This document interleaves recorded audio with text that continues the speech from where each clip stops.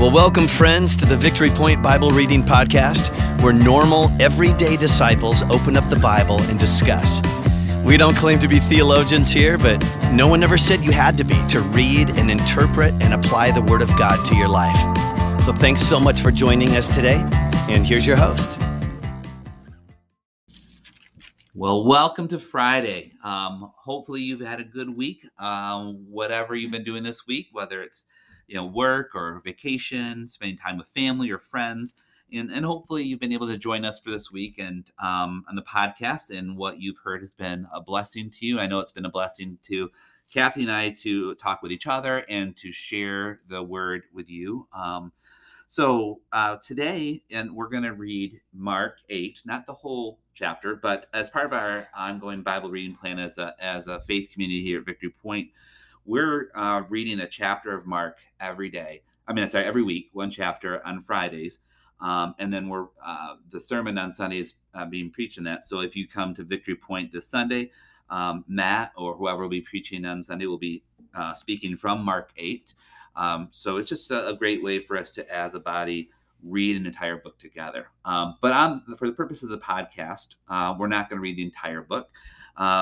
I asked Kathy to, as she read through Mark 8, to pick a part of it that really spoke to her. So we're going to focus just on Mark 8, 1 through 10 this morning. But if you could, sometime today, if you haven't already, read the rest of Mark 8 too, because there's a lot in there, a lot of good things that could really just speak to you. So Kathy, thank you for being willing again to join us this week, and thank you for picking this part of Mark for us. So would you be willing to read that, and then we'll go from there? Yes. Jesus feeds the 4,000. During those days, another large crowd gathered. Since they had nothing to eat, Jesus called his disciples to him and said, "I have compassion for these people. They have already been with me 3 days and have nothing to eat. If I send them home hungry, they will collapse on the way, because some of them have come a long distance." His disciples answered, "But where in this remote place can anyone get enough bread to feed them?" "How many loaves do you have?" Jesus asked. 7, they replied. He told the crowd to sit down on the ground. When he had taken the 7 loaves and given thanks, he broke them and gave them to his disciples to set before the people, and they did so. They had a few small fish as well. He gave thanks for them also, and he told the disciples to distribute them. The people ate and were satisfied. Afterward, the disciples picked up 7 basketfuls of broken pieces that were left over. About 4,000 men were present. And having sent them away, he got into the boat with his disciples and went to the region of Dalmanutha. So when I read this passage, I was thinking about, so many things. God's providence, how he said he had compassion. I can't believe people were there 3 days, actually. Yeah, right. It's like, what? Where did they eat and sleep? Yeah. And my goodness. Yeah. On a hillside there's more to that story. Yeah. But just how he uses us, and he uses faithfulness, and what do we have? And what do we have that we can give to others? And actually, it reminded me of a story in which the Lord was showing me just when you give, just the how he would still take care of me. Yeah. So I was at a church actually in Zeeland that I was visiting one day, and then just as in many churches, they'll say, talk to the person near you. Mm-hmm. And I don't really recall, this was probably about 8 years ago, whatever. I don't recall if they gave us a certain topic about if there was any concerns we had, or just to talk to the person. So I was talking to a woman, and she was telling me many concerns right away. Just she needed money to buy dog food, and she just moved to a different house, and she just had a lot of concerns. And then, of course, so we talk, and then we have the sermon. So during the sermon, I felt like the Lord telling me to help her. Well, then I didn't usually have much cash in my purse. Yeah. But I was thinking, well, Lord, should I give her $20? Well, then I was thinking, well, I actually do have a 50 and a 20, which would be quite rare. But it's like, am I being cheap? Should I give her 50? My answer was I should give her $20, not the 50. Yeah. So at the end of the service, we just were sitting with a few empty chairs between us. So then I just went and said, I feel called to give you this with what you were sharing with me. Well, then when I got home, I had a purse sitting there that I was going to donate. And I opened that purse, and there was a $20 bill in Oh, that wow. purse. Yeah. And I was like, okay, that's why I was supposed to give 20 Yeah. to remind me.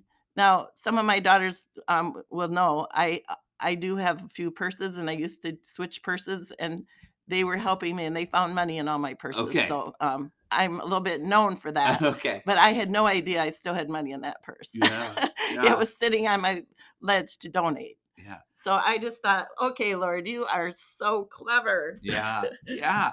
Well, yeah, it makes me think of times that we found, magic money. When Jackie's doing laundry and pulls a $20 bill out of a jeans pocket. It's like, oh, we weren't planning on this. But yeah, well, and that's a great story, and I love it. But as you're talking about, I made a direct connection to what we're talking about here. So they had 7 loaves of bread, and when they were all done, they had 7 baskets of bread left over. Right. So God was saying, look, I'll take what you have and, do what I need to with it.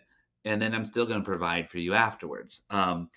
And so that was kind of, you felt called to give the $20. And then God said, all right, here's the $20 to replace that. So, yeah. So thank you for that. That's why I thought 7 loaves, 7 baskets left. Yeah. Yeah.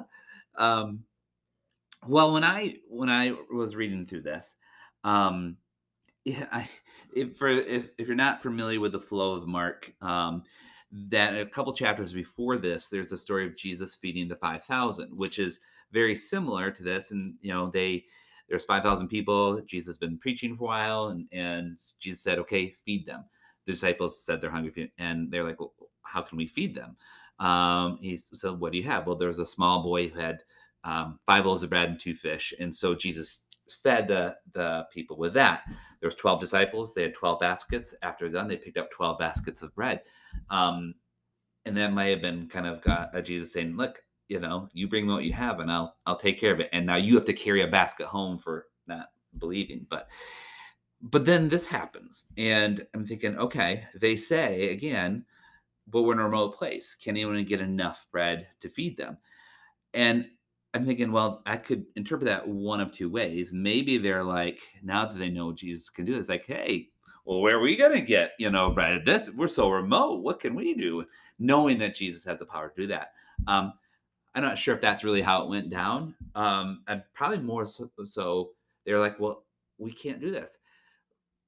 But they just saw him do that. I don't know how much time passed from Mark 6 to Mark 8, but why did they still have that question? Why did they not believe that he could still do it when he already proved that he could? So again, that just, that was something that just hit me. Like, it could be they're on, they're like joking with them, hey, you can do it. But, why would they doubt when they already saw that? So I don't have an answer to that, but that just, as I read that, I wrestled with that. So. Yeah. So do you have an ansst for me? That's why I'm just teasing. I think it's great because that's the whole question for all of us and everyone who's listening. Yeah. Just to reflect on what does that mean to them? Yeah. Well, and I think that it might take us a while to fully understand things. As a teacher, when I talk to the kids about whatever, the distributive property, they don't necessarily get it the first time, the second time, the third time. And I know as a teacher, oftentimes I get very frustrated with that. It's like, come on, how many times do I have to say this? But Jesus doesn't get frustrated with them. He still provides for them and provides miracles. So maybe it's reassuring that we might not get things the first time when Jesus is trying to teach us a lesson. We might not learn from when he provided in the past, but he's okay with that. And he will continue to provide for us, and he'll reteach us that same lesson over and over again if we need it. So, yeah. Well, and we only read this portion. Yeah. But as you read through the rest of the chapter, there's obviously more discussion about faith and belief and just the earthly meaning to this heavenly story, or the heavenly meaning to this earthly story. One thing that we didn't read this part of Mark, but it kind of ties back to what we were talking about earlier in the week. And it's verse 27. Jesus says, oh, no, I'm sorry. Well, actually, two different things. The one I was thinking of is that later on, Jesus predicts his own death. And he tells the disciples that he needs to, he's going to have to die. And Peter rebukes him. And says, no, you shouldn't. And Jesus' response to Peter was, get behind me, Satan. You don't have in mind the things God has, but the things of men. I think oftentimes Satan tries to get us to downplay what had to happen with Jesus. And we want to take away the badness of, the crucifixion. But it's something that had to happen. Part of the main thing Jesus came to do was to take away that veil we talked about, to replace Moses's law with his eternal salvation and, the veil, the radiance that never fades. So he had to go to the cross. He had to die.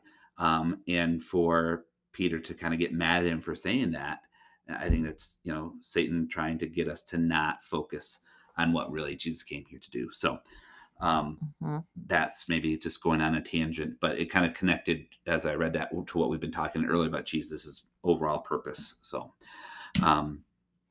is there anything as we kind of wrap up this week, is there anything that stuck out to you as we read, Monday, Tuesday, Wednesday, Thursday, Friday, some themes or just some ideas that kind of you're resonating with as we wrap up this week? Well, one is just the intentional transformation and the intentional, again, that we need to be transformed by the renewing of our minds and by the cross, and going back to the holiness of the Lord and the cross, and that, God sent his son to die for us, and just, that aspect to praise and worship, but also for us to really look at his power and how he gives us the Holy Spirit. So we should tap into it. Yes. And how we often might neglect to do that. Because I can think of, this one decision that I made that I should have prayed more about that. That is one that if I would have prayed more, I think I might have made a different decision. Yeah. So good. Well, thank you for sharing that. And again, Kathy, thank you so much for being willing to be used by the Holy Spirit in this way, by being a part of the podcast. And as I mentioned earlier, it's been a blessing for me to hear your stories.